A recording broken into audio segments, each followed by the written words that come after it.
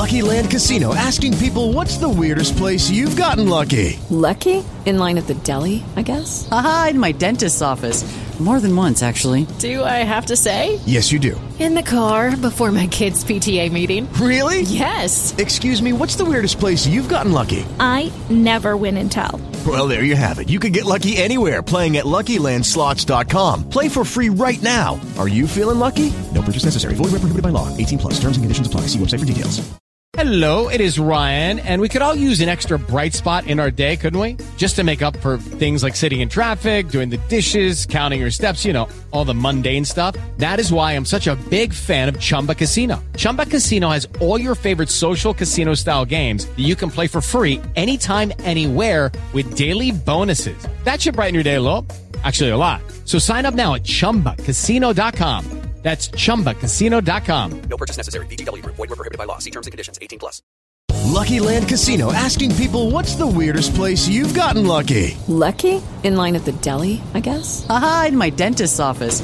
More than once, actually. Do I have to say? Yes, you do. In the car before my kids' PTA meeting. Really? Yes. Excuse me, what's the weirdest place you've gotten lucky? I never win and tell. Well, there you have it. You can get lucky anywhere, playing at LuckyLandSlots.com. Play for free right now. Are you feeling lucky? No purchase necessary. Void where prohibited by law. 18+. Terms and conditions apply. See website for details.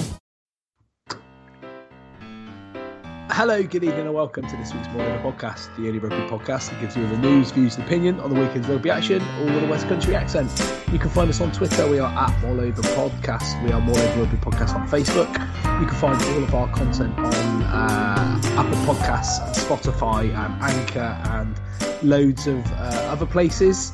And we're going to have a bit of a chat about the weekend's rugby. We're joined this week by the Housepost favourite, Phil. How you doing?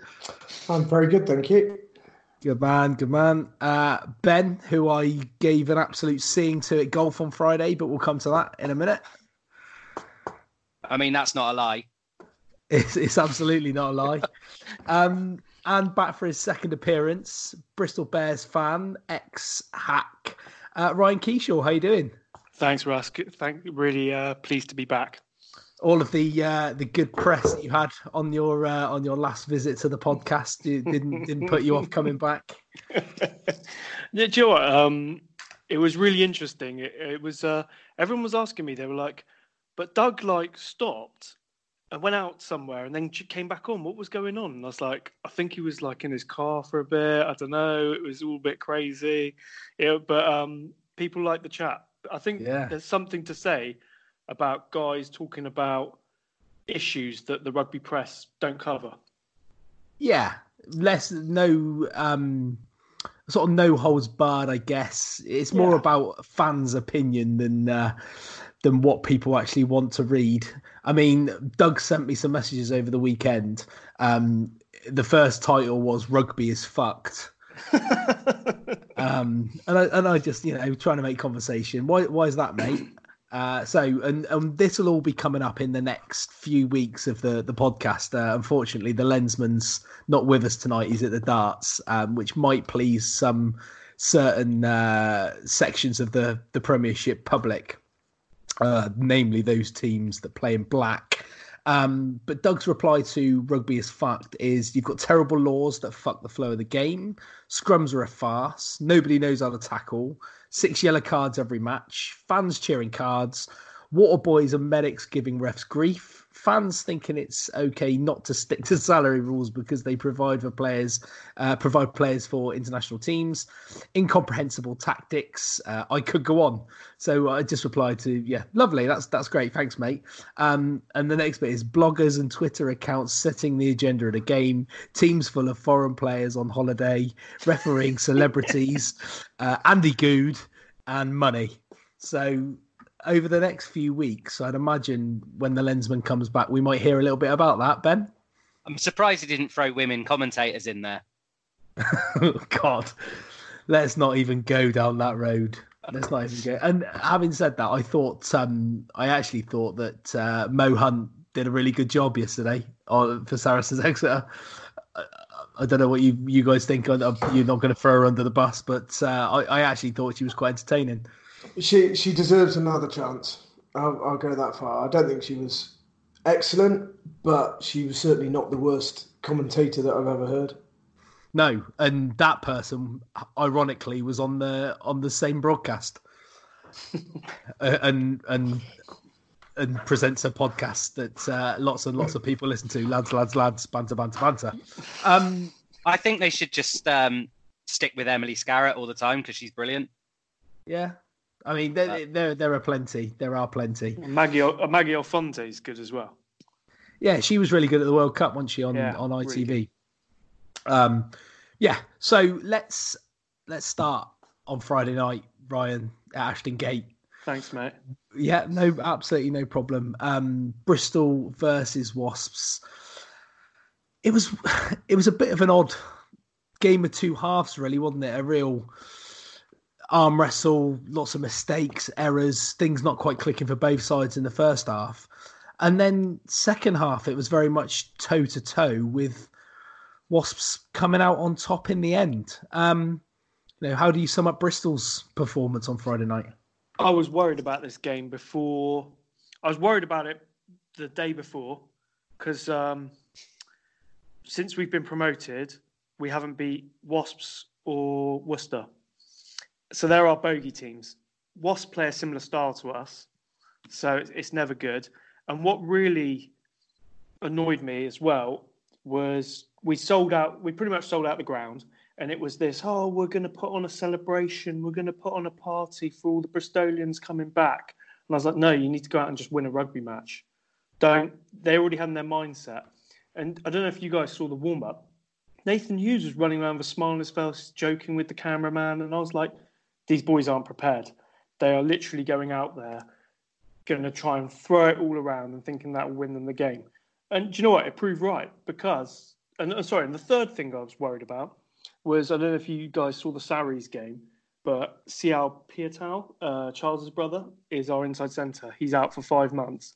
And Saracens are just running through our midfield. Wasps ran through our midfield. I don't know if you saw the tries. Straight through there. We got a real issue there. So those three factors, I thought, we're going to lose this. I thought we'd nicked it in the end. And then Charles didn't seem to tackle Nazim Carr. So it was just, I'm really worried about us now. You say why they're not going to be any danger of them going down. I mean, you mentioned there the midfield, the tries from Umaga, Fekitoa, Manosse, they all came from breaks through the midfield. Was it Leua and O'Connor in the midfield for Bristol? And they've had to put someone there because Sam Bedlow had an awful game against Sarries. He had a really good game against Stad the week before that. But they've had to put someone there, and we don't have a natural 12. And you've got young fly half. And if you bring on another fly half, he's even younger. And you've got young scrum halves. So where is the seniority there? If I was Pat Lam, I'd be getting on the phone to Auckland, looking for an experienced 12 who could come and do some injury cover. Was that not always a risk, Ryan, with this Bristol squad, that if they stick out their first 22, it looks solid and they've got good guys on the bench to come off the bench throughout the game? As soon as you start getting a handful of injuries, the squad depth just isn't there, and it just happens to be the midfield. But is it not a case across the board that 2 or 3 key injuries and they're going to look weak in parts? I think you're partly right here, and the reason I'm going to say that, if we had a few injuries in the front row, we've got good backup. Yeah, I'd say second row, good backup. Back row, good backup. I think the problem is in the backs. I think you're right. And Pat Lam said this. What we've done is we spent big money on the backbone of the team. So you've got a good number 8. You've got a good fourth choice fly half who's on the money, who's probably out the club at the end of the season. You've got a fullback, and you've got the odd winger, and you've got a good back row. When you've then got mediocre championship players who've upskilled, and some have been good, like Piers O'Connor had a great season last season, breakthrough. Look at Andy Uren, who didn't have a good game Saturday, but he has been good in the past. You look at Harry, you look at other players, they can upskill. But you're right, they are a team of good championship, average Premiership players playing in a good way, in a good system, with really good key players. And when there is a bit of depth in the backs that's not doing well, this is when you've got this issue. So you're right. That's where you spend the money. It's not like Bath, for instance. Let's face it, Bath. If you've got two centres injured, you've got like a Max Clark, is it? And you've got JJ. You've just got names. You've got Jamie Roberts. Banahan. Oh no, Banahan's left. He's at Gloucester. Jesus. But you know what I mean? Edit that, please, Russ. But next season, I'm hoping one of the best things of the semi-Redrada signing is he can play 13 and wing. So he has that flexibility there. But at the moment, if I was Pat Lam, I'd be on the phone to Auckland going, who's there available, who's 12, who's solid, who can put in a solid D game, who's a veteran. Like when I remember years ago, we signed Brian Lima for a couple of seasons, and his captaincy and he kept us up a season just from his experience. So something like that would be great. But hats off to Wasps. They needed the win much more than us. They got it. And Pat Lam's right. They did let down the whole city because they overcooked it. Was obviously you say Wasps needed the win and they did. Was it a case very much though of Wasps took advantage of a weakness in Bristol's defence as opposed to Wasps deserved that win? Yeah, I because as Russ said, you're exactly right. It all came down that same channel. I'll admit I've only seen highlights of the game, but there didn't look like there was much else coming from Wasps other than mistakes in the Bristol's defence in that outside channel. And two of them were from first base. So you're exactly right. They'd done their homework. They watched where Sarries had scored. And I said to my mate who came up, I said, I'm really worried about our midfield. And he's like, yeah. And that's exactly where they did it. They did their homework and they executed it. I think, and also we failed to take our chances. Bristol are making breaks, whereas last season that last miracle pass would stick and someone would go over, like the Andy Uren try against Gloucester. These things aren't happening at the moment. They aren't sticking. And that's talking about the B team as well. When they're putting out weakened sides to Europe, they're getting caught 10 metres short and then recycling and we're not scoring.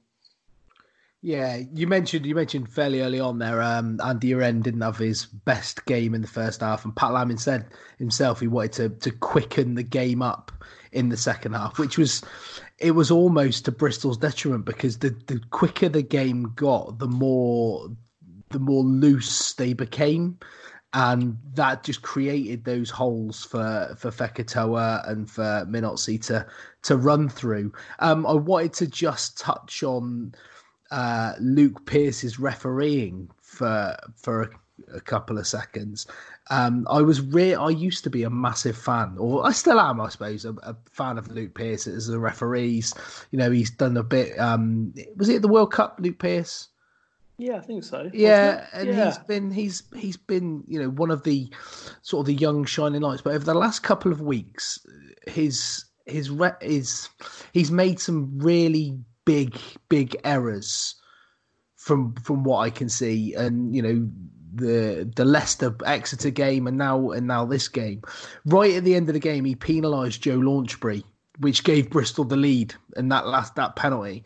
And there was a couple of phases before that where he punished one of the Bristol players for something similar that it just wasn't a penalty, and that ultimately could have cost Wasps the victory.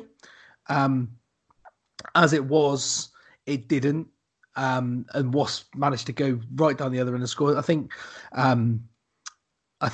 Piatow thought that Nathan Hughes there as well. I think he thought that Hughes was going to get him, and he kind of switched off. I don't know what he was doing, but it seemed to be Wasps coming together a little bit at the right time.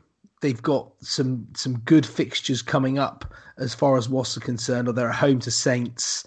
Then they've got a couple of European games. Then they've got Worcester and the Tigers in successive weeks. So for Wasps, it is, it's a decent time for them to be starting to find some form. I think Sopoaga's going to be fit soon as well.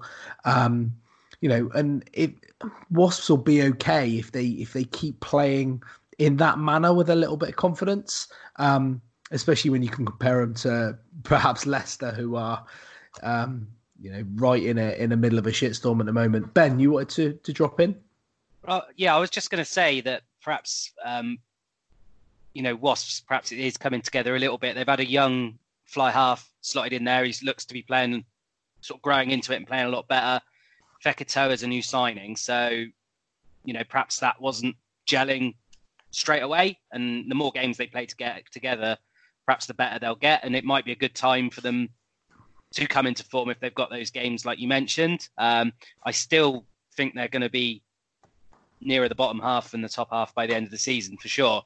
But, there are some more encouraging signs there, not least that London Irish seem to be shooting themselves in the foot rate or not. So, it's good to see the young lad have a good game at 10. I think, it's good to see a young 10 sort of perform like that, and especially one that's English. So he missed a couple of kicks early as well, which must have kind of dented his confidence a little bit. But then to come back and play the way he played in the second half was really good from the young lad.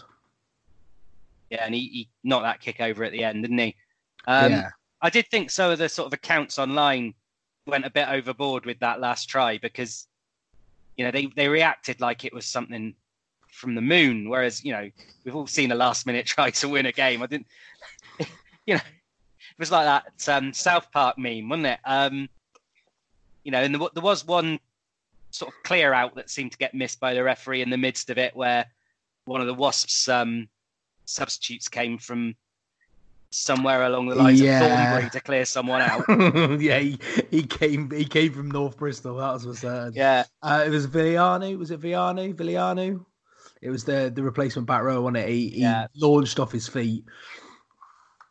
But these things get missed at the back. And yeah, they do all the time. Yeah, and you could give a penalty at every ruck for somebody going off their feet. And the trial by social media and Twitter, especially, some of the we could probably end up talking at length about rugby fans on Twitter that have got absolutely zero perspective of how intense the game is.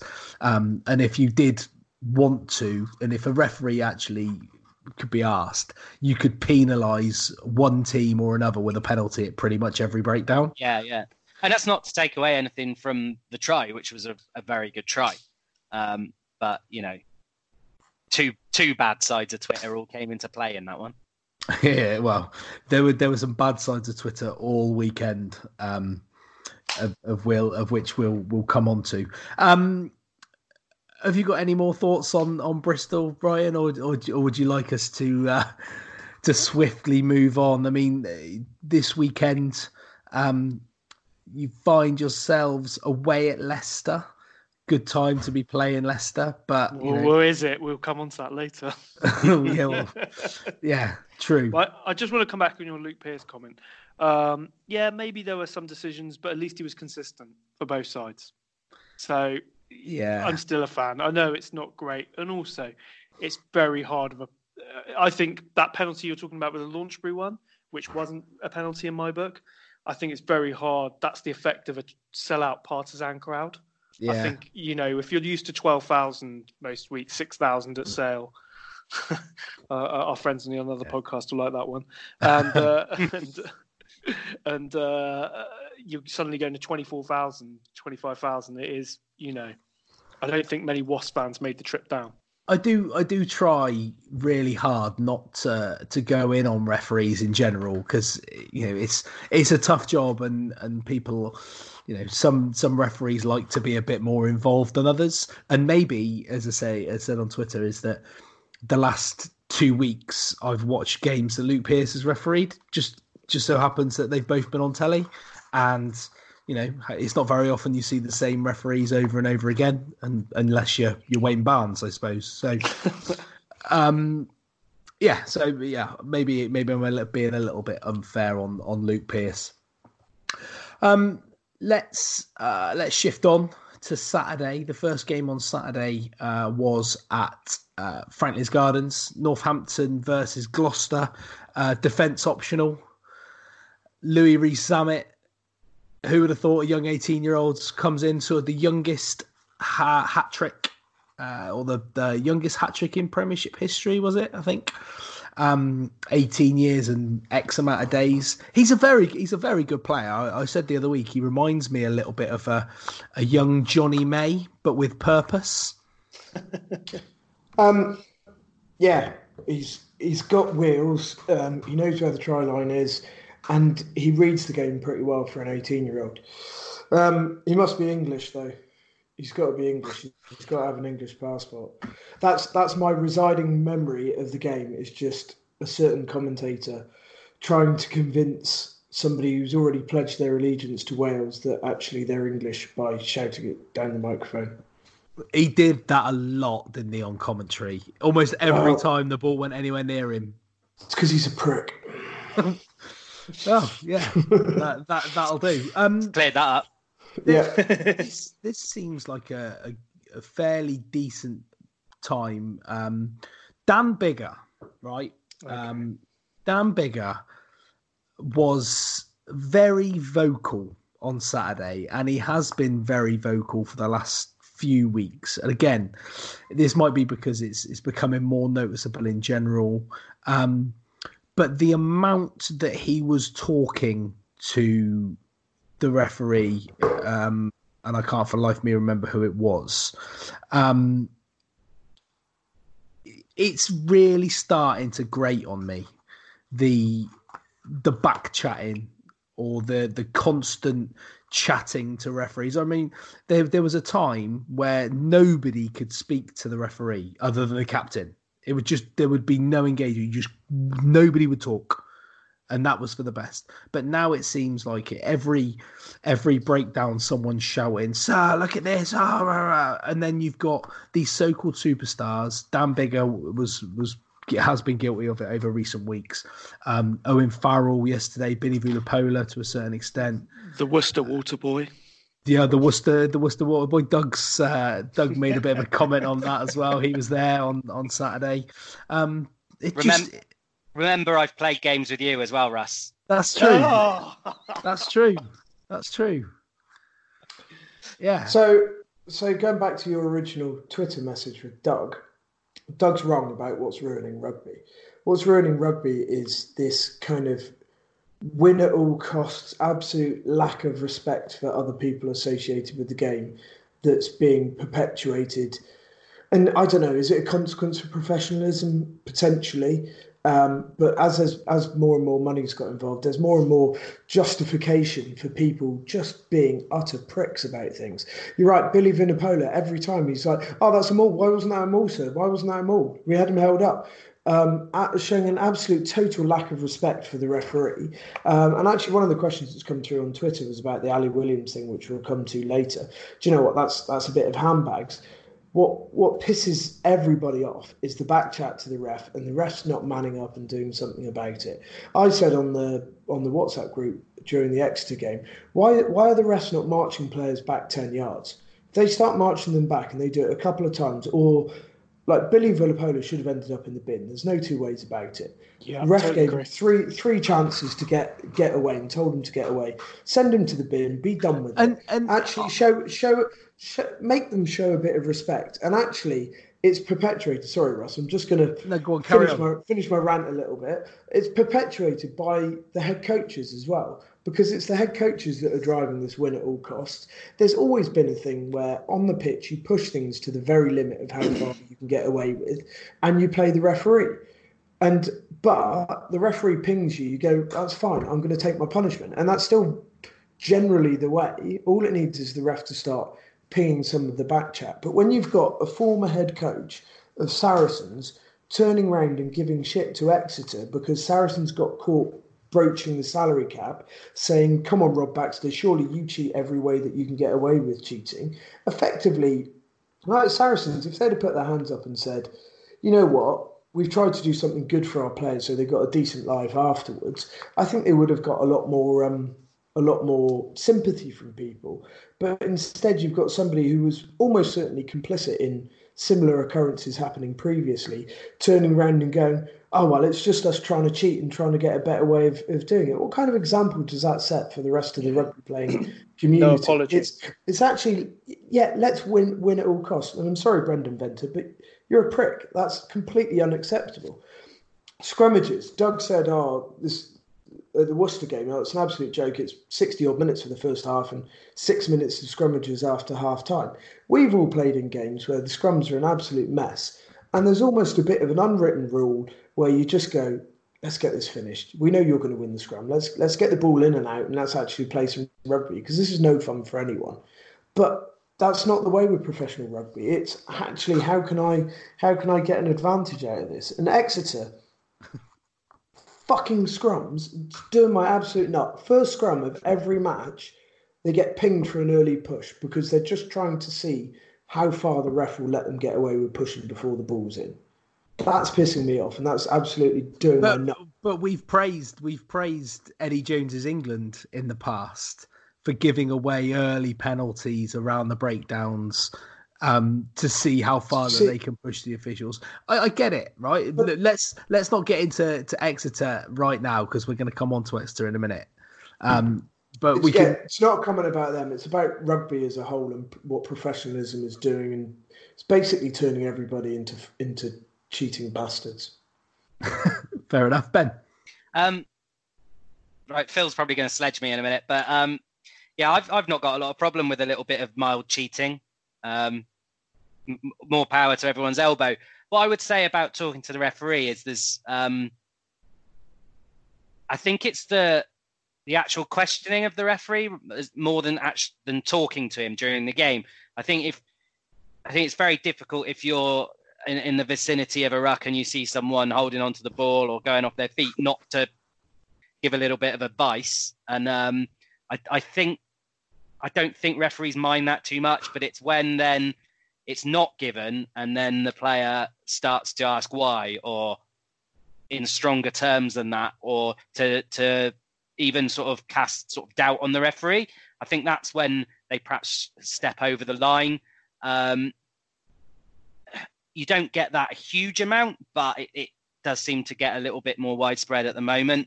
And it does seem to be, Ben, slightly more higher profile players who may feel like they're not going to get punished. Yeah, I mean, scrum halves have done it since the dawn of time. Yeah. So let's just exempt them. They've been gobshites for all of history. So take them out of the equation. Fly halves, I think, they're very high profile. They're used to getting their own way a little bit. They call the moves and stuff, and it seems to come from that direction a lot. Bigger, I think Bigger, that's just him, isn't it? He's done it since he's been playing. I think at a lower level, a referee might tune him out, but because you've got microphones, you've got cameras picking it all up, it's not quite so easy to do that, and it gets picked up on the television. So my point is, I do agree with Phil, but I think there's different shades of grey there, and some of it is a lot worse than others. Yeah. So there's nothing wrong with somebody going, "Is that ball out, sir?" or just asking the referee for a bit of advice. There's nothing wrong with somebody going afterwards, after a penalty, "What was that for, sir?" or anything. It's the lack of respect that comes from it. And actually, I don't think the referees are helping themselves. I think if Dan Bigger gets pinged early in a game, he'll keep his mouth shut, or he'll get pinged again and again. And I suspect he'll get pinged again and again. If Owen Farrell gets pinged early in a game, I reckon he would keep his mouth shut, because I think he's probably a bit more calculated about the whole thing. Do you think they should?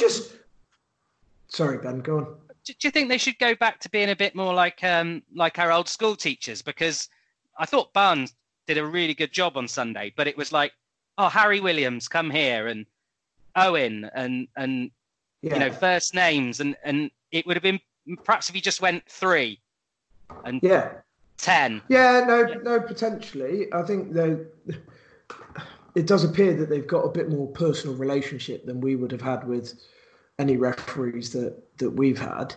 But I don't know. I just think that those tweets from Venter just really riled me and got my goat and made me think, actually, as much as the back chat gets on everybody's nerves, is it something a bit more insipid and dirty within the game about people wanting to win at all costs. And I think it potentially is. And I think it's something that rugby wants to avoid fairly quickly. Shit happens in a match, and we've all, well, certainly 3 out of the 4 of us have been guilty of perhaps giving a bit of lip when we shouldn't. And I'll hold my hands up and say I've been as guilty as anybody else. But equally, I'm the first person to say sorry and keep my mouth shut for the next 20 minutes afterwards. And it doesn't seem to be that level of respect. I don't know. I don't think I've ever, even when I was playing as a scrum half as a kid, I don't think, and maybe I should have done, ever gone, oh, that was a knock on, sir. Oh, he's off his feet, or anything like that. How can you ref with that kind of shit going on in your ears? And how can a coach come out and say that it's perfectly acceptable to bend the rules and cheat as much as possible to try and win? What does that say about rugby? Yeah. Anyway, my existential crisis is over. Thanks, Phil. Let's dip back quickly then to Franklin's Gardens. Dan Biggar did go off in this game, which kind of quietened things down a little bit after half time. But George, this Saints backline seems to just keep getting better and better. George Furbank went and stepped in at 10. Tuala came on at fullback, and I know Tuala isn't one of Doug's favourites, but he had a decent game. But he, the last line of defence from Saints on a couple of occasions was absolutely incredible, and you could argue that Gloucester should have probably scored a couple of times had it not been for some decision making from Marshall and Banahan. But ultimately, it was almost the opposite of Exeter Sarries with the level of defence in general. As I say, I mentioned Louis Rees-Summit scoring a hat-trick.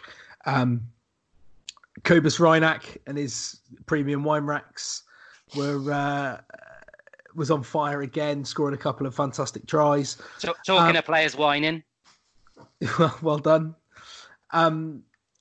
Another deserved victory for Northampton that at the time kept them top of the Premiership. It was another case of defences being poor out wide, though, wasn't it? Yeah. It was like there's not much happening in tight, and both teams worked it out fairly quickly, and were going 3 or 4 passes out from second phase ball, and it was a case of let's get it wide as quick as possible. Some fairly big cock-ups from Gloucester, I think. I think it was there for the winning for them. Not that they deserved it, but yeah, agree.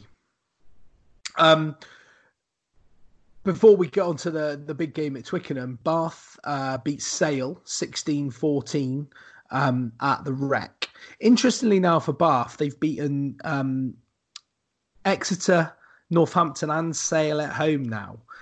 The guys coming back, Falatau was back from injury, Francois Lowe, obviously back from the World Cup, as well as Joseph and Watson and those guys. Is it, were we a bit harsh on Bath earlier in the season, a bit harsh on Stuart Hooper perhaps? Ben, as a Bath fan, is it time to Frank Rigdon and old Frank Aldinho asked us, is it time to reevaluate Bath now that they've got their big guns back? Well, I think people might have been a bit harsh on Hooper because he's only been there 5 minutes. I don't think they were too harsh on Bath at all because they were terrible. There's no denying the fact that they were really awful. But I think we raised the point last week that once they get sort of their big names back, they're a different side. We said in the first week when they played Bristol, Mercer had to stay on because he was the only player that looked capable of creating anything. Well, now they've got Falatau and Lowe, they've got Joseph and Watson, and that's a whole different team. You got Jamie Roberts making acres of room for the touch judges. And Joseph looks really sharp. that was a nice try. It looked like one you score in training in a 4-on-3, but that was a good finish. Flatman said on the telly, to be fair, their front five probably matches almost anyone. He really rates their front row, and they're capable of fielding some pretty big lumps in the second row. So that's always going to give them a chance, especially on that potato patch they've got at home. So I to be honest, I think lower mid-table is going to be their level this year. But considering the first game of the season, that probably will not be too much of a disappointment for some of the fans, because the start was pretty appalling. Ryan, what did you make of Bath over the last couple of weeks? So, can I change the subject slightly on this game? Flip it. Have Sale won away from home this season? Good question. Let's have a look. I'm not sure they have. I think they're a totally different team away. So they beat in the Premiership. So they drew. No, that was the end of last season. So they beat Premiership Rugby Cup. So they lost at home to Gloucester in the first Premiership game of the season. They won away at London Irish. Lost away at Bristol. Won at home to Wasps. Lost away at Glasgow in the Champions Cup. Lost away at Exeter in the Champions Cup. Lost away at Worcester in the league. And now lost away at Bath. Yeah, but they beat Northampton at home. So, yeah, you're right. I think they're a totally different side away. I don't think you can... I think there are better things coming for Bath. I think the real story is why can't Sale, with the squad and players they've got, win away? Just been put into shock by experiencing an atmosphere, haven't they? Well, going to a stadium or a park recreation ground, which isn't a proper ground at all, no facilities. Getting changed in a porta cabin. Not being on the shit out of me. Not right next to a motorway. Yeah, not being on a bit of land on an underpass. It's still a stadium. Not being on a set for a Channel 4 drama. It's a good point, though. So on Frank's point, my response to him was, it depends on what they want. If they want top four, I don't think what they've got at the moment will get them there personally. And I think they need to do something different. If they want, as I termed it, mid-table mediocrity, so anywhere between 5th and 11th, then actually, stick with Hooper and give him a bit more time, and he ought to get there. And give him a bit more chance to get in some of the right people that he needs, get players fit, etc. We've discussed it before, and I kind of stand by what we said. I don't think any of us said that Stuart Hooper's not the right man for Bath in the long term. The issue is he's completely inexperienced at the job that he's doing, and he's got no support. So he either needs somebody sat right behind him to give him suitable amounts of support, or he needs to be the person sat by the side of a head coach. Yeah, learning the game off him. I mean, he worked as a forwards coach under Blackadder last season, didn't he? And Blackadder, there was Blackadder for a time. There was Blackadder and Toby Booth, who were both head coaches in their own right, working together. Although Blackadder was in charge, now they've got Stuart Hooper as director of rugby and some inexperienced coaches sort of underneath him. So it's not a slight on Stuart Hooper as such. He is first year in the job. One of the points I made previously is that how often do you see these romantic appointments working out for the best? I love to see, or you hope you like to see teams promoting from within and keeping ethos and consistency and all that sort of stuff, rather than bringing in people from all over the place. But you just got to look at the job that oh my God, why has my mind gone blank? The guy at Northampton, Chris Boyd, what the job he's done over the last 18 months at Northampton, to see that if you get the right coach at the right time, it makes all the difference. So I think where those romantic appointments work is where they're part of a long-term structure and they lose a degree of romance as a result. But if you look at Exeter, they've probably got 3 or 4 people who in a couple of years' time could step up and do that job. Yeah. Effectively, that's what New Zealand do. They groom the next New Zealand coach as part of the current setup for 3 to 4 years, and then not that much changes. It just gets a slightly different emphasis, whereas Hooper's been properly chucked in.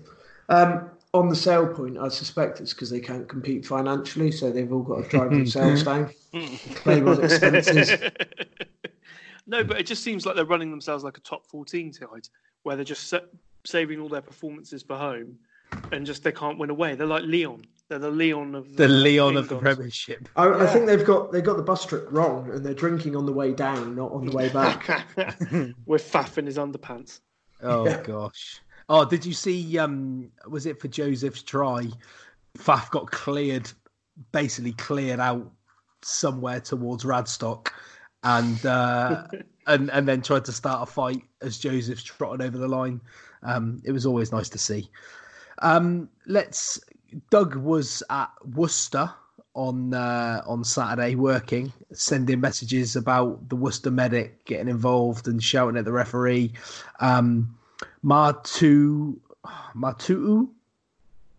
Yeah, that's Ben. Ben, I should have got you to do that. Our resident pronunciation expert. Yeah, I'd have nailed it, but now you'll never know. No, absolutely. He got sent off for a late high shot on Duncan Weir, who had himself a bit of a game in the first half as well. London Irish, after their sort of good start and promise, are starting to whether they fall away. But over the last couple of weeks, that heavy defeat at home to Bath, and now losing away at Worcester. Do you think that slide is going to continue, Ryan, or you think they're just going to have a bit of a blip? No, if you remember, Bristol were in the same position last season. We got promoted. We had as I remind Ben, a cracking opening night win against Bath like we did this season. We went and gave a really good game against Sarries. We nipped another win, and then we lost loads. And everyone was saying, "Oh, why are you running out? You're 22. Why are you playing this expansive game?" And I see it being mirrored for London Irish. I think they will still win games at the Madejski to keep them up.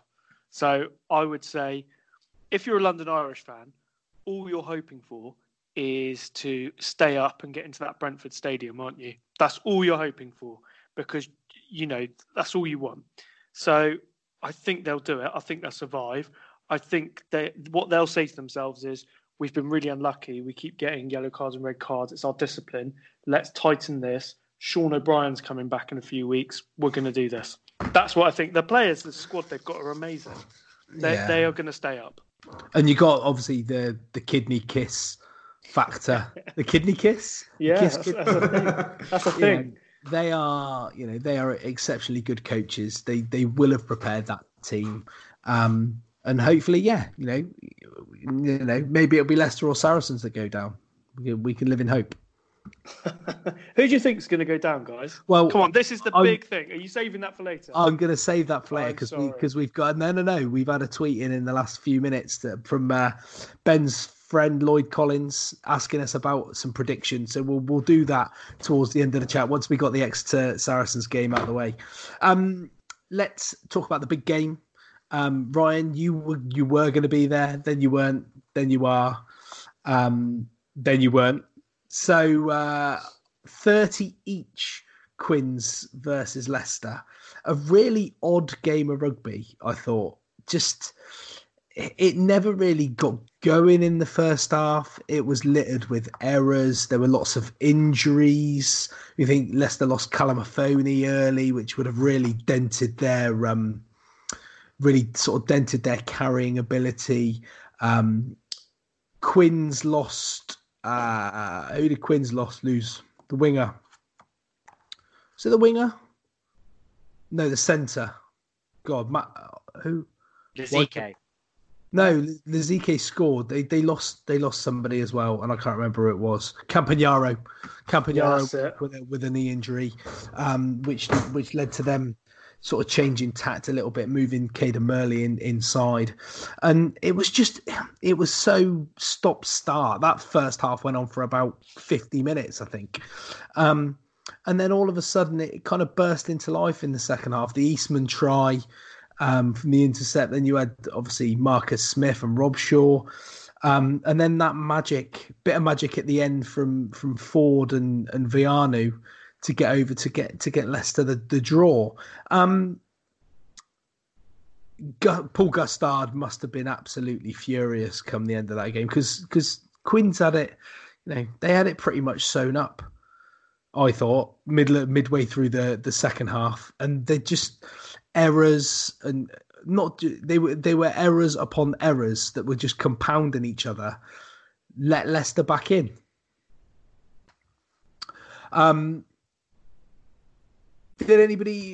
Did you watch the game, Ryan? Did you see it? Yeah, I watched it live. And do you know what my two things about Leicester I wanted to raise? I think their England players actually came through for them because they're used to playing at Twickenham. They know it. And if you saw, they grew into the game. Your Fords, even like Dan Cole, Tom Youngs, they played their lows. They've been up the back against the wall. And you saw the Quins came out and blitzed them. And then you saw these old heads at Leicester kind of get it together. I think the Maul try at the line out was a perfect example of that, of just like, we know what we're doing. Let's just play up the field, territory, John Eales rugby, and do it through. The only other second point I wanted to mention, which you just raised, is there another Premiership team that is better without their marquee signing? Now I'm talking about Tuilagi. They are a better side week in, week out without Tuilagi. Without a doubt. Do you think that's because of potential over-reliance? Do you think because teams tend to know what they're going to do as far as game plan goes? Controversially, and please shoot me down if I'm wrong, I don't think he turns out for Leicester week in, week out like he does when he puts on an England shirt, unless it's a big, big game. I think he doesn't bother. So there were a couple of games last season where he dragged that entire team through the game. It was like him and 14 people who'd never played rugby before. It was like what's the Adam Sandler film where they play American football in the prison? Waterboy. No, the whole 9 yards. yards. Yeah, the remake. It's like the early snaps of that where he was the only person who really knew what was going on. But does he do it literally dragged out? But one was a European game, one was a big game against another big team. I think you're probably right. Equally, given the amount of rugby he's played in the last 6 to 8 months, it's probably the most amount of rugby he's ever played in a 3-year period. So he's probably not used to it. No, I don't know. I think there's just so many. I think there's something fundamentally wrong with Leicester as a club, and we've said it before. They're coming away from a game against Harlequins having absolutely scraped a draw, and they're still 5 points away from the nearest person in the table.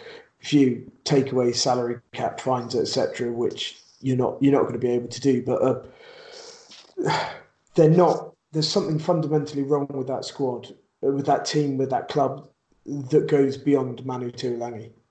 Yeah, did want. Go on, Ben. I just don't think they use him correctly, especially if Ford's not playing. I think they almost over scheme, and I think a lot of sides are guilty of this. They have a guy that can bust holes in at 12 or 13, and then they just use him as a decoy all the time. And you can only use someone as a decoy if he's a threat. I think one of the games Phil was talking about was they played, I think it was Scarlets last season in Europe. And he must have touched the ball about twice in the first half, and Leicester were getting beaten. And then they sort of went a little bit more route one and just used him, and suddenly he was punching holes. And I do wonder if they should use him more, but I do think Phil's exactly right. There's something like Leicester have been left behind, haven't they? Almost like Man United have. They're still trying to play the Leicester way, but they don't have Leicester players anymore. They don't have your Johnsons and your... Oh, I'm doing a Russ now. People like Johnson and Corrie and Moody and Roundtree. They haven't got players as nuggety as that anymore. They've maybe tried and brought Lavanini in, but he's just a loose cannon. They they can't overpower and intimidate teams like they used to. You know, their pack's probably one of the least frightening in the league, I would say. The only thing I will say is I thought Ellis Genç had an exceptional game. He scrummaged Sinclair into the ground at times. He out scrummaged Sinclair, and then when Marler switched props, and I know JB mentioned this the other day, Joe Marler is one of the best scrummaging props in the world. And it makes me feel a bit sick to say that, but it's true. He flipped to the tight head because of an injury, I believe, and Genç just did the same to him, which is as much to show the difference between the two propping positions and the intricacies that they bring, but also the power and the strength that Ellis Genç possesses. And I think, I think it's a great opportunity for him moving forward. I've been impressed with Tafua for Leicester as well. I think he's a big carrier. He's gonna make a real impact for them. And for the first time in about 3, maybe even longer years, I thought Kyle Eastman had a really, really good game. Good. You know, interception try aside, I thought he actually had a really good game. And it was like the Kyle Eastman when he first turned up at Bath. He went to Bath first, didn't he? Then to Wasps. He looked energetic. He looked strong. I mean, other than being absolutely steamrolled by Lasicky for the opening Quins try, he put in a massive hit on Lasicky, but he just got overrun. Absolutely. But it was a great hit. He just wasn't powerful enough to stop him, and I don't think anybody in the world would have stopped Paul Lasicky in that on that line for that try. It was just, it was inevitable as soon as he started coming in. The other player that really impressed me, and we can kind of circle round then potentially to Exeter Saris, was Tom Lauday. And I have been really impressed. I liked him when he came onto the scene at Chiefs. Surprised when he left. Obviously wanted to play a lot more first team rugby more regularly. Phil, no? Salary cap. Yeah, he stopped being an academy credit. There you go. They had to get rid of him to keep in the salary cap. Excellent. Well, that's interesting because obviously Exeter, there are certain rumblings from fans. I'm not saying they're just Saracens fans, but there are a lot of them questioning how Exeter can keep the level of squad that they have got without, potentially breaching the salary cap. And my answer to that was they have produced so many players, and there's got to be a time where, there are more players than not that are going to be reaching their academy credit sort of threshold, like Tom Lauday, where they come onto the scene. You've got your obviously the Knowles and the Cowan Dickies of this world. You've got your like Tommy Flaherty, who's burst onto the scene last season. There's some young Dave Ewers and people like that. You think that they would, they're going to be clever, and I say clever enough, but business savvy enough to then stagger those sorts of academy credit contracts. So when they do sort of expire, they're not all coming through or coming to an end at once. Does that make sense, what I've just said there? I was kind of just rambling a little bit. No, it does make sense. Cool. Yeah. Okay. Well, with that in mind then, both the Simmons brothers, especially, yesterday, and this must have been a bit of a dream of yours, Ben, Exeter 14, Saracens 7. One of the best defensive displays I've seen from a team in a Premiership setting for many a season. The early try from Nick White, where Saracens seemed to run out of ideas a little bit. They were just bashing it at Exeter, and Exeter weren't relenting. And then the mistake from Max Mellins, letting Nick White. But no matter what Saracens threw at Exeter, they just repelled it all. And, the level of defence was astronomical from them, Ben. Yeah, absolutely. I think Saracens were generally winning collisions. I think that wasn't their problem. Their problem was the breakdown, where there's a shuttlecock up there. Sorry, it was a little sneeze. So I think, they really attacked the breakdown. They just tried to make a mess of it. They got, I think it was 6 turnovers, but they slowed the ball down constantly. Cowan-Dickey is an absolute menace on the floor. And they were also just getting boots in there and disrupting the ball. And that was what really did for Saracens. They got into some very good positions, but they just couldn't finish them off. And it was a mix of a turnover or a ball just coming out the back of a ruck and just throwing them off kilter. They went what looked like the wrong way on a number of occasions, probably because they were being hurried and getting the ball off the deck. And, as you say, Exeter just hung on, in every tackle. The try was from them trying to hurry the ball wide. The ball went to the ground, and Nick White, who is a typical scrum half, he is an irritant, Nick White. Yeah. He really is abrasive. He's like a rash. But what a good rash, if there's such a thing. But not a good tash. No, well, but it's well grown. It is. It's a fine effort. But it was a good finish. Exeter probably only really needed the one chance that they got, because they take them as many times as they don't once they get into that sort of 22. And that was probably the game. Once a side got a 2-try lead in that game, I don't think there was going to be much doubt about the result, really. Well, come on, Owen Farrell missed 2 kicks, so it'd have been 14-13. Yeah, but he'd already missed them, hadn't he? So no, but what I'm saying is it could have been a lot closer. It was so unlike Owen Farrell. Yeah, no, I totally agree. I think, Exeter's first try was very much some opportunism. That's not a word, but you know what I mean. Opportunism. And there was that brilliant piece of work by Simmons and Woodburn to stop the try just before half time. Yeah.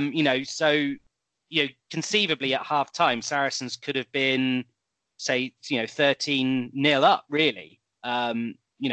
With a I wouldn't say a rub of the green, because Exeter sort of fought for every single inch, didn't they? But Exeter had chances, Saracens didn't. I think a lot of the talk about salary cap and that was why it was so niggly might be a little bit disingenuous, because I think that as much of that probably comes from the fact that they keep playing each other in finals, are the best 2 teams in the country. Well, it's the new Leicester Bath, isn't it? Yeah, those games are always going to be niggly. I don't think really. I think someone mentioned it before the match in the commentary that the players probably don't really object to other players getting paid. It's a higher management level where the antagonism of that comes in. But it was 2 really good defenses. There was some great rugby in it as well.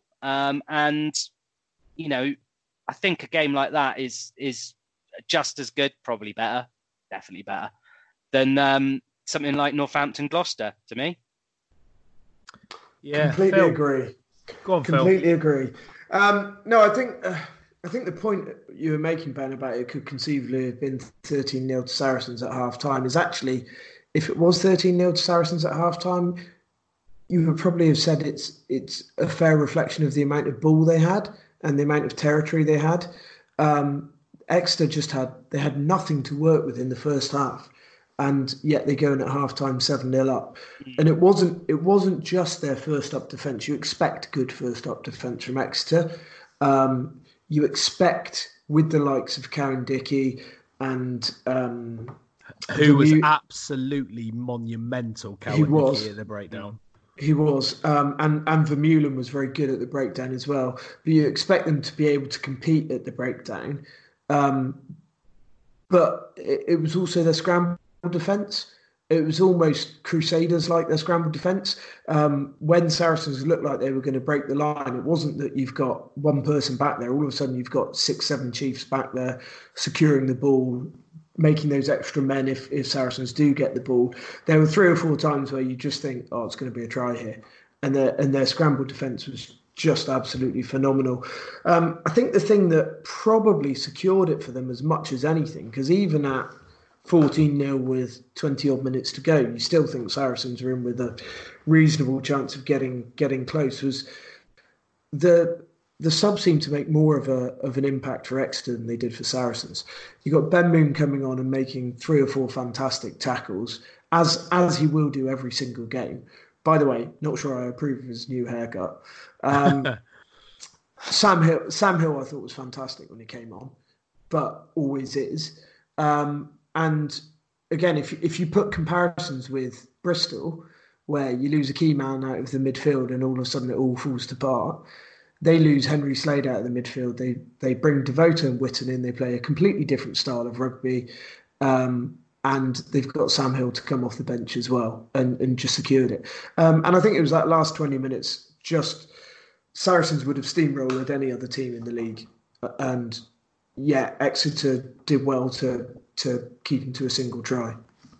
Yeah, you made a very good point there, Phil, about the depth, and we touched on that a second ago with regards to who they can bring back in. They've picked up Vermeulen. They let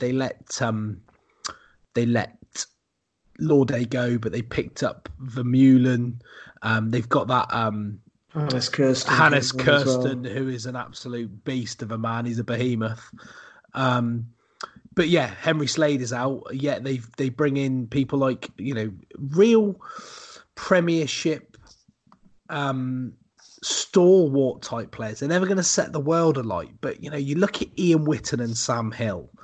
They're unlike Ian Witten never really got a look in for Ireland, which is why he moved over to Exeter. Gareth Steenson, another one, and we've been critical of his defence in the past, but these really not just solid but very, very good Premiership players that are happy being part of a culture, a system. And I had this chat with Duncan Keane on Twitter yesterday, which was how can they keep these squad players happy when you look at other teams who have got superstars in their first 15 or 22, but then underneath struggle with those replacements, a lot like we mentioned about Bristol potentially earlier on. And I do think that there is an element of, if you create the right culture and give everybody specific and defined roles, perhaps, and I'm not saying that this is what they do at Exeter, it just seems to be that they have got at the moment, and they have since they kind of arrived in the Premiership, they've added, as the seasons have gone on, they've added that sprinkling of stardust. They've grown the likes of Karen Dickey, Slade, Noel. You bring into that your Stuart Hoggs of this world. I mean, the international class of Stuart Hogg, Exeter wouldn't have dreamed of signing someone like him 3 or 4 seasons ago, I don't think. Phil Dolman has been like a stalwart for them. Your Ian Wittens, Ollie Woodburn, was a bit of a nothing player at Bath, wasn't he? He couldn't really get a run out. Yeah, Exeter, he's been fantastic. They James Short, who we don't hear of at all anymore. I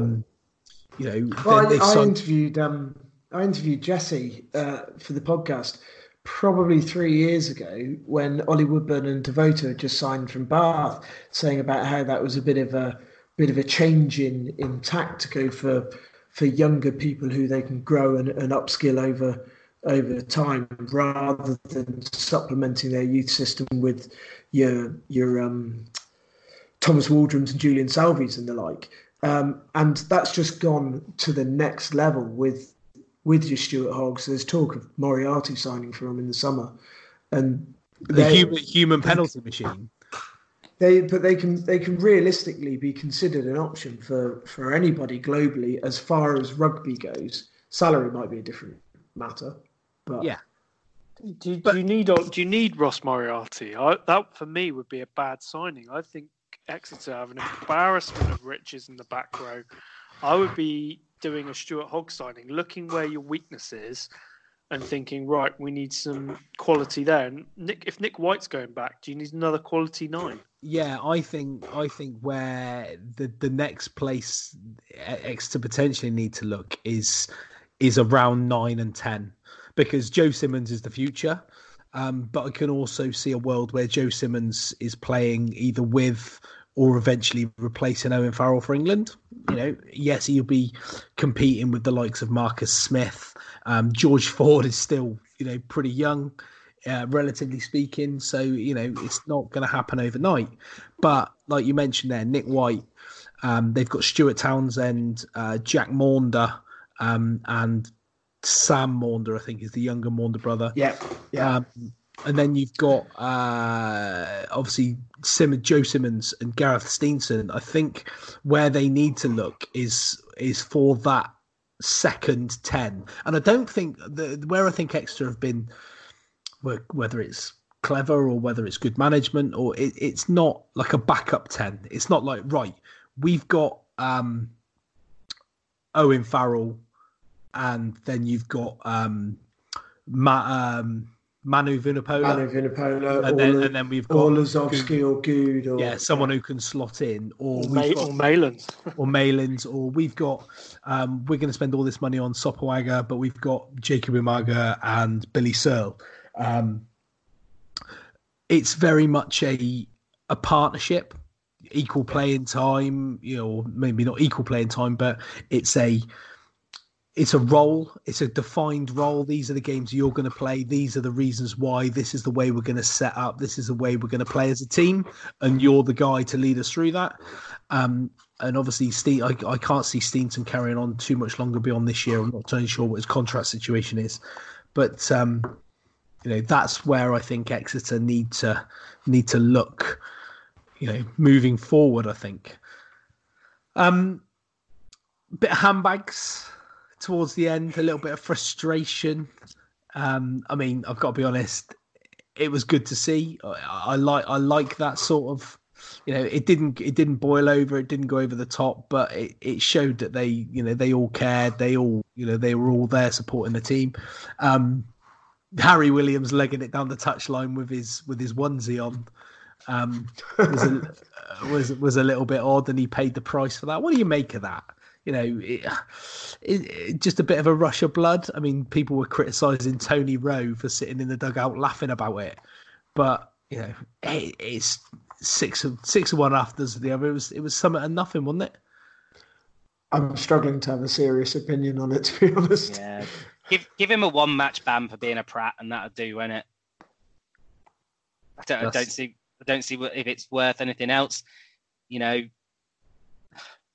What are you going to say? Rugby players get involved in a fight, It wasn't even a fight. No, it wasn't, was it? Anymore. No, and you had people on Twitter saying that's not a good look for the game and stuff like that. And I'd imagine 97% of people in the ground were really quite enjoying it. So, I've probably thought it is a good look for the game to have people who care. Yeah. I've seen lots of stuff on Twitter. Who started it? Who started it though? Nick White. Duncan Taylor. Yeah. What's going on with Duncan Taylor's lead, by the way? That's it's awful. Special, isn't it? On the Steenson thing, Sideshow Bob. He's going to turn 36 in April, so I think you're probably right. This is his last season. Yeah, it's got to be something, and you'd think there's a plan of action there for Rob Baxter to address it. overall, though, as I say, we've mentioned Exeter's defence. Do you think Saracens were a little bit too one-dimensional at the time, just to stick to the game plan, even though Exeter were fronting up so well? They didn't go wide often enough, or they didn't try and go wide often enough? It sort of struck me maybe they got their selection a little bit off. Their default in the Premiership is if it's a big game that they need a win in, they tend to go with size in their forwards. So they put Ezekwe at 6. I wonder if they might have been better with maybe Earl, just to get to the breakdown a bit quicker. And he's a very strong ball carrier as well. But did you see Ben Earl? I mean, I know it was later on in the game. Did you see him down the wing gassing Ollie Woodburn? Yeah. And I was like, Jesus Christ. I mean, I asked James, bless him, he just came out of hiding because he knew Dougie wasn't around. But I asked what happened to Rhodes, because I think Rhodes would have been well at home in that match. He's got a lot of dog to him, and he's a good rugby player. But he's out injured, I think, at the moment. And I wonder if maybe Saracens should have perhaps just gone with a little bit more speed, because with Exeter you've got Cowan Dickey's effectively an extra. It's almost like having an extra 7 on the pitch. So maybe that was perhaps a slight sort of error. But I mean, to be fair, I think to get out there with even a losing bonus point coming away from Exeter isn't the end of the world for them. I don't think they're going to lose many more games. Yeah, some teams go to Sandy Park and win. It's it's that's catching them unawares, though, isn't it? That's true.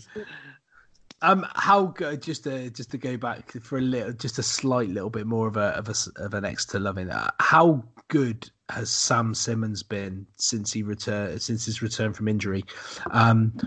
I wonder, when he got that knee injury, it was this time last year, wasn't it? I think, or just before Christmas last year. Whether missing out on this World Cup has actually done him a little bit of good, because when, whilst it would have been monumentally disappointing, he's been able to go away, get fit. He was slightly ineffectual in the Six Nations? Yeah, it's when Ireland thumped us at home. Yes, that's right. And that style of 8, we know Eddie Jones likes to play the big ball carrier, but he seems to have added a bit of power. I still think he might be a little bit underpowered as an international 8. If you look at the 8s you've got at international level, you've got Vermeulen, Billy, even Kieran Reid. They're bigger and more powerful. But where I think he absolutely should have a role for England is, in the squad. You could put him on the bench and he could cover 6, 8, and 7. And 12 probably. Yeah, I mean, 20 minutes at the end of a game. Put him on there at 8, and then you've got a whole different animal there. Especially if they're set up to combat someone like Vunipola, and then you put pace like that on the pitch, then perhaps that's his role at international. I would worry a little bit about the final little finishing touch of power, but as you said, he was brilliant yesterday. So was his brother. He is that kind of hybrid back row player, though, isn't he? He's much better. He does much better groundwork than your typical 8, but perhaps isn't quite so strong with his carrying. Does a lot more work defensively. Puts a lot more tackles in.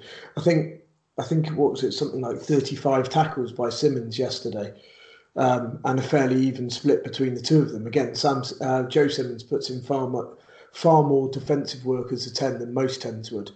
But yeah, he's one of those players that I think you try and find a place for him in the team if you can, or in the squad if you can. But he's not necessarily going to stand out above and beyond somebody with a specific skill set like a Billy Vunipola. Yeah, and it depends how you set the rest of your pack up. If you've got big carriers elsewhere in the pack, if you had a big carry in 6, for instance, or you could potentially play Sam Simmons at 6. Yeah. And then have Underhill or Curry at 7, and depending on what the makeup of the opposition is, you probably wouldn't do that against South Africa because you'd need the ballast, or you might actually do that against South Africa because he adds that little bit more power than what Underhill might offer, for instance.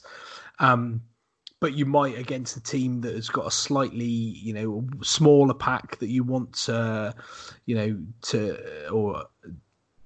run about and to power over that way, then it might be something you look to do. Again, it's horses for courses, isn't it? It would have been nice to have the option to bring him on in that World Cup final, wouldn't it? Yeah, it might have changed things a little bit. With 9 or 10 points to get in 20 minutes, then what have you got to lose? And, for all the qualities that our back rowers that we had in that squad in South Africa have got, perhaps turning a game that you're chasing wasn't one of them. And, he's definitely got a role. Yeah. Cool. Right. I've got some predictions here. Lloyd Collins has asked for some predictions for 2020, so I'm just gonna throw these out there. I want one name answer. Maybe a little bit of background if you feel like it. But Six Nations winners, Ryan. France. Ben.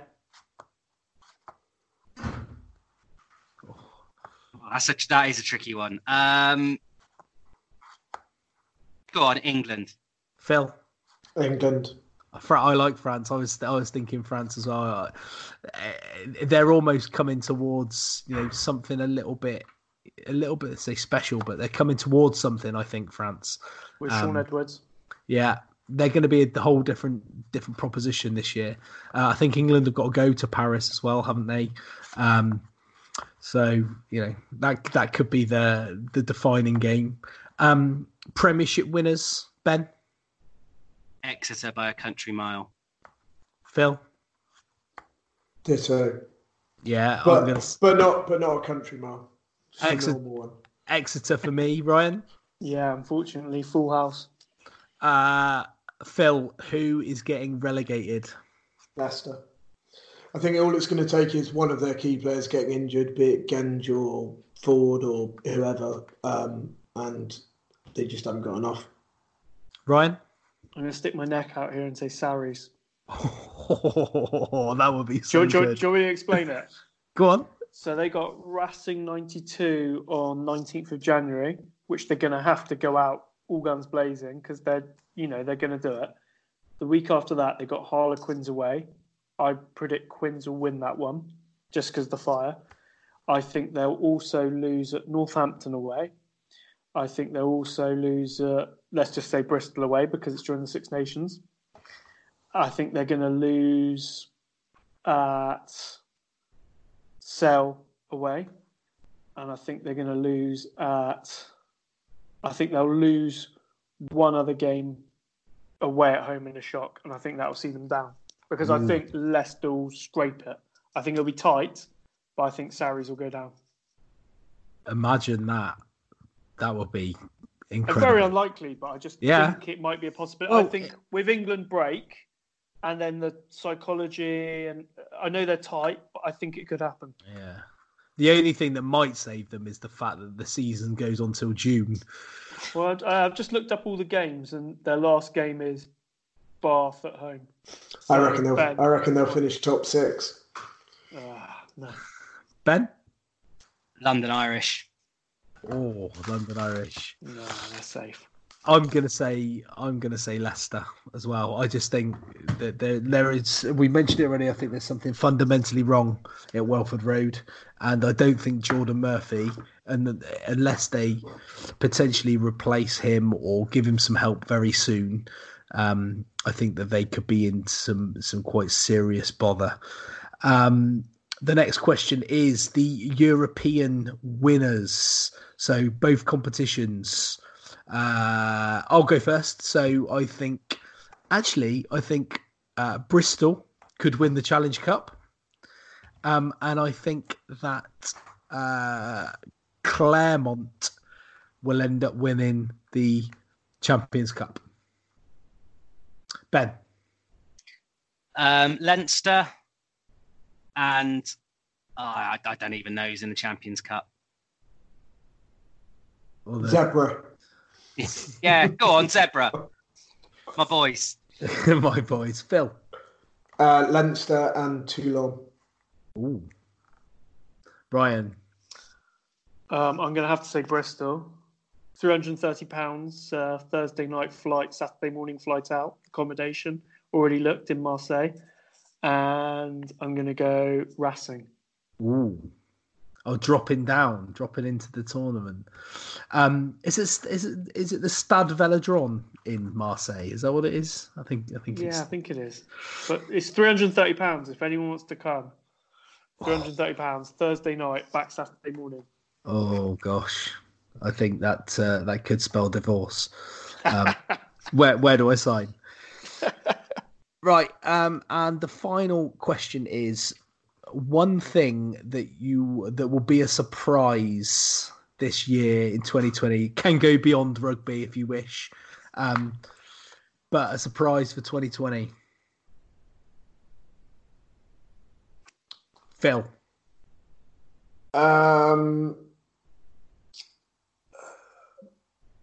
Athletes with no country assigned to them will finish 5th in the Olympic medals table.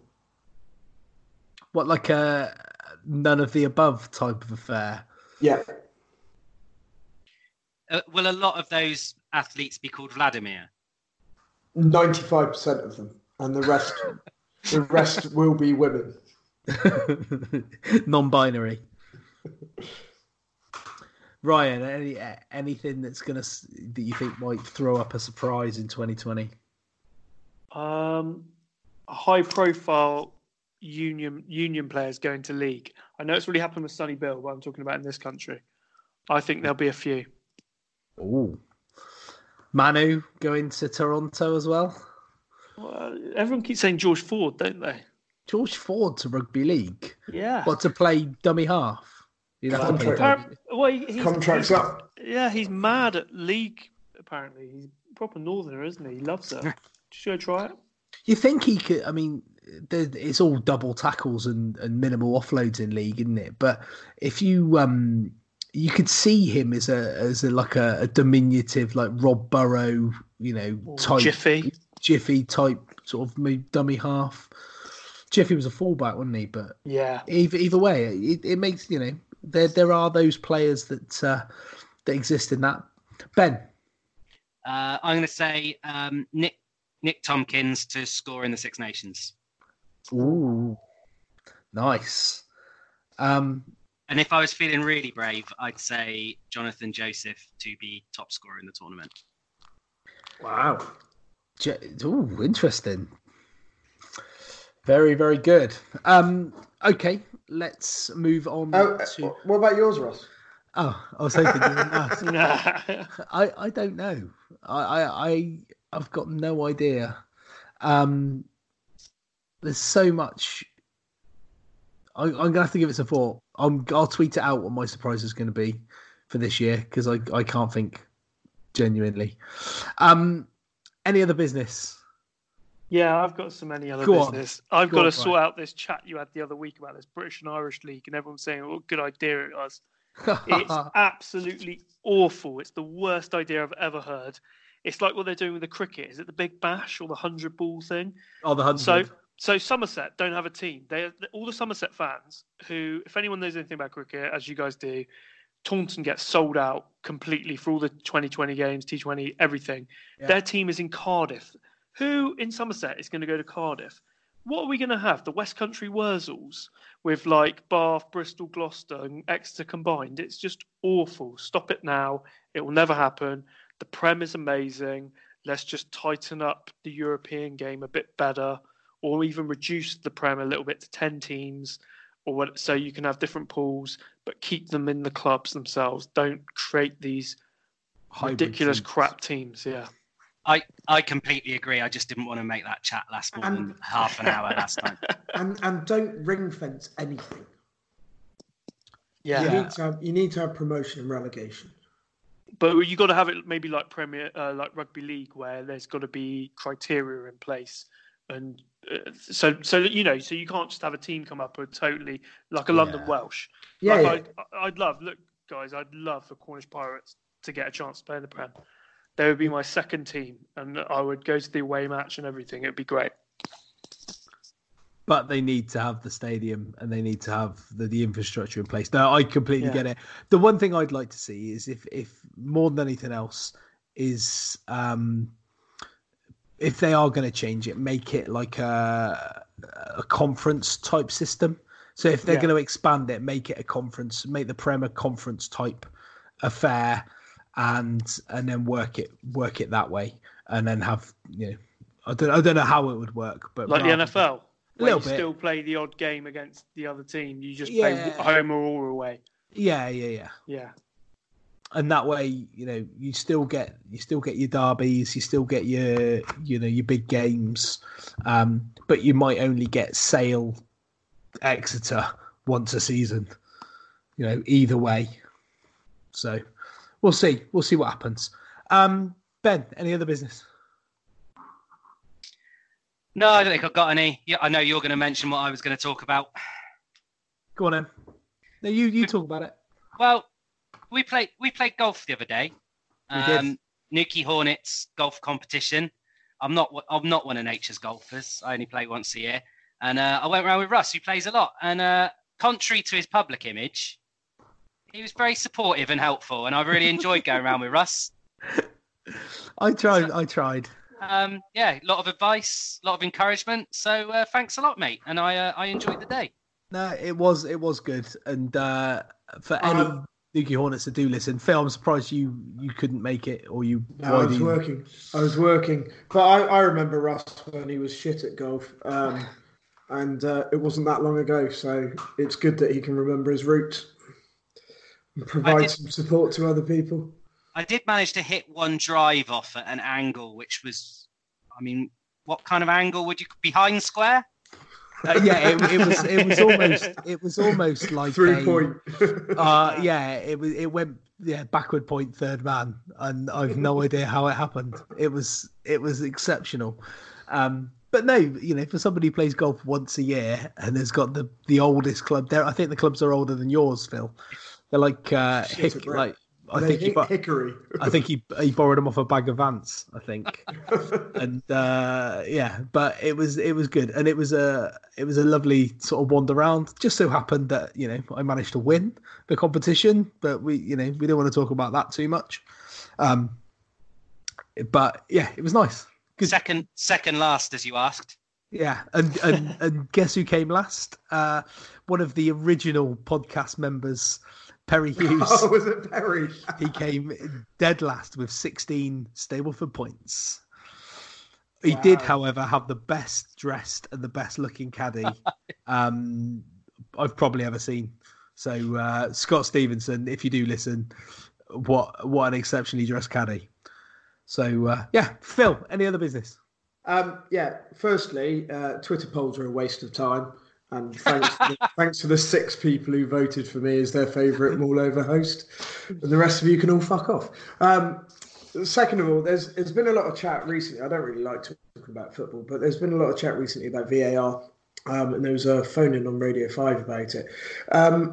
And it was just pissing me off a little bit in that people were going, the VAR's awful, VAR's crap, getting all these decisions going against us. And all they can ever remember is the decisions that go against their team. I'm not saying the way VAR's been implemented is perfect, and there's lots of things that could be done to improve it. But when all you can do is quote times when your team's lost out and none of the times when your team's gained through it, I think you're kind of looking at it from a slightly biased viewpoint. But one of the things that really pissed me off was somebody phoned in and said, if we stuck them up on the big screen and then at least people could engage with it. Really good idea. And Mark Halsey was there, and he goes, "Oh, we couldn't do that because Man United haven't got a big screen at their stadium." Yeah. And whoever was hosting it, I can't remember. I think it was Chris Warburton. I almost want to say it's Man United and Liverpool. And Liverpool, yeah. It was like, well, I'm sure with all the money Man United have, they could stick a big screen up, and they're like, oh yeah, but then they wouldn't be able to sell as many seats. Well, hang on a minute. What's important here? Is it getting a system that works and engages people, or is it the finances of one club? I'm pretty sure if the Premier League turned around and said, you have to have a screen of X amount of size at your ground so that we can play things from VAR, United and Liverpool would fairly quickly get screens up. If it was a choice between that or dropping out of the Premier League. So, yeah, don't come out with this bollocks that we can't do it because United haven't got a screen. And they kept on, like, people would phone up with suggestions from other sports, rugby league, rugby union, cricket, whatever, about things that could happen. Somebody suggested that each team should get like 3 reviews, and if they're upheld, then they get them back. If they're not, then they lose them. And the answer was, but that wouldn't work for football. And that was the standard stock answer, was that wouldn't work for football. Why wouldn't it work for football? I tell you what doesn't work for football. Trying to do it differently to everybody else. Exactly. That's what's not working for football. Isn't just learn from other people who have done shit and have learned from it themselves. And kind of work out what's likely to work, not just create this whole new system yourself. Isn't the reason it's not on the big screen because the minute they do that, every ground will turn into like a scene from the Battle of Agincourt? But I think they need to have some kind of a bit like umpires call in cricket. So, if an offside is down to the width of a shirt, then they need to have some margin for error because it's so dependent on a camera angle as well. Yeah. So totally, completely. There's like you're turning this into a sensible conversation, Ben. Sorry, man. And that's the point. Was the phone-in wasn't a sensible conversation? That wouldn't work for football. The stupidest argument I've heard was someone was banging on about it ruins the goal celebrations. Yeah. I mean, who cares? I think you're so right on offsides. As a Norwich fan, I'm going to be biased here. We got robbed a goal at the weekend, and I'm going to say rob. And then I read that VAR is only accurate to 30 centimetres. And I'm like, that is ridiculous there is, I can't tell you. You need to have... There was a millimetres in it. It was, you'd have to have referee to say, look, there's nothing clear and obvious there, like they do in rugby. I'm a Saints fan. We should have lost at the weekend. That West Ham goal that got disallowed shouldn't have been disallowed. Do I mean West Ham? Crystal Palace, sorry. Crystal Palace goal that got disallowed shouldn't have been disallowed. He was offside by the width of a finger. And that's not within the realms of the technology. So you're absolutely right. It needs some degree of, this is ambiguous, you go with the on-field call. It needs the refs on the pitch to actually make the decisions, not people in a van somewhere. It needs big screens. It needs communication around what's being checked with VAR and why it's being checked. It needs all kinds of things. But what it doesn't need is people going, VAR is shit because we got robbed of a decision and we need to get rid of it out of the game as quick as possible. For those of you that are interested in the VAR and football debate, there's like an article of why VAR can never be definitive for offside. You can fuck off to another podcast as well. Gary Lineker has retweeted it, but it shows that if Raheem, they've used an example in between a camera taking frame A and frame B, a player Raheem Sterling moved 13 centimeters while running at about 15 mile an hour in between two frames. And you think of how, Doug would be able to explain this probably better than any of us as far as frame rates go and all that sort of stuff. But if you cannot, between those two frames, definitively say whether he's offside or not by the time the guy's passed the ball, then how can you know for sure? That's why it can never be definitive. So that's, fucking VAR. And as a Tottenham fan, we've benefited and as well as had it used against us. So the only team that seems to go in favour of all the live long day is Liverpool, by the looks of things, who seem to get everything going their way. Any other business from me? Today, I don't know if you've ever seen this, and this is just a bit of a funny thing. There is a Twitter account called "Is Today Ted Danson's Birthday?" I don't know if you've ever seen it. And every day, today is not Ted Danson's birthday. Yesterday, it was Ted Danson's birthday. 365 days a year, they just tweet out, "Today is not Ted Danson's birthday." But now I know that on the 29th of December is Ted Danson's birthday, and I've deliberately not looked it up on Google because I wanted to have that surprise when that tweet came out. And I know it's really sad, but the enjoyment I got from just following this one account to find out that Ted Danson's birthday was yesterday, rather than just Googling it to find out when it was, is pretty sad. But is this what happens when you move to Cornwall? You have to do shit like this. Like, come on. yeah. just to keep entertained. Right. Let's get out of here. An hour and a half's worth of podcast. Loads of great stuff talked about. Ryan, thank you very much for joining us once again. Hopefully you'll come back soon. Fingers crossed we'll hear from the Lensman again very soon. We know how much all you guys love hearing from the Lensman, and according to our Twitter poll, he is your favourite Ball Over person. Yeah. Thanks, Matt, for voting 12 times. Yeah. Was there going to be any other outcome to that poll? I'm not entirely sure there was. So thanks very much for joining us, Ryan. Ben, Phil, I will see you very soon, and we'll see you all later. Go well.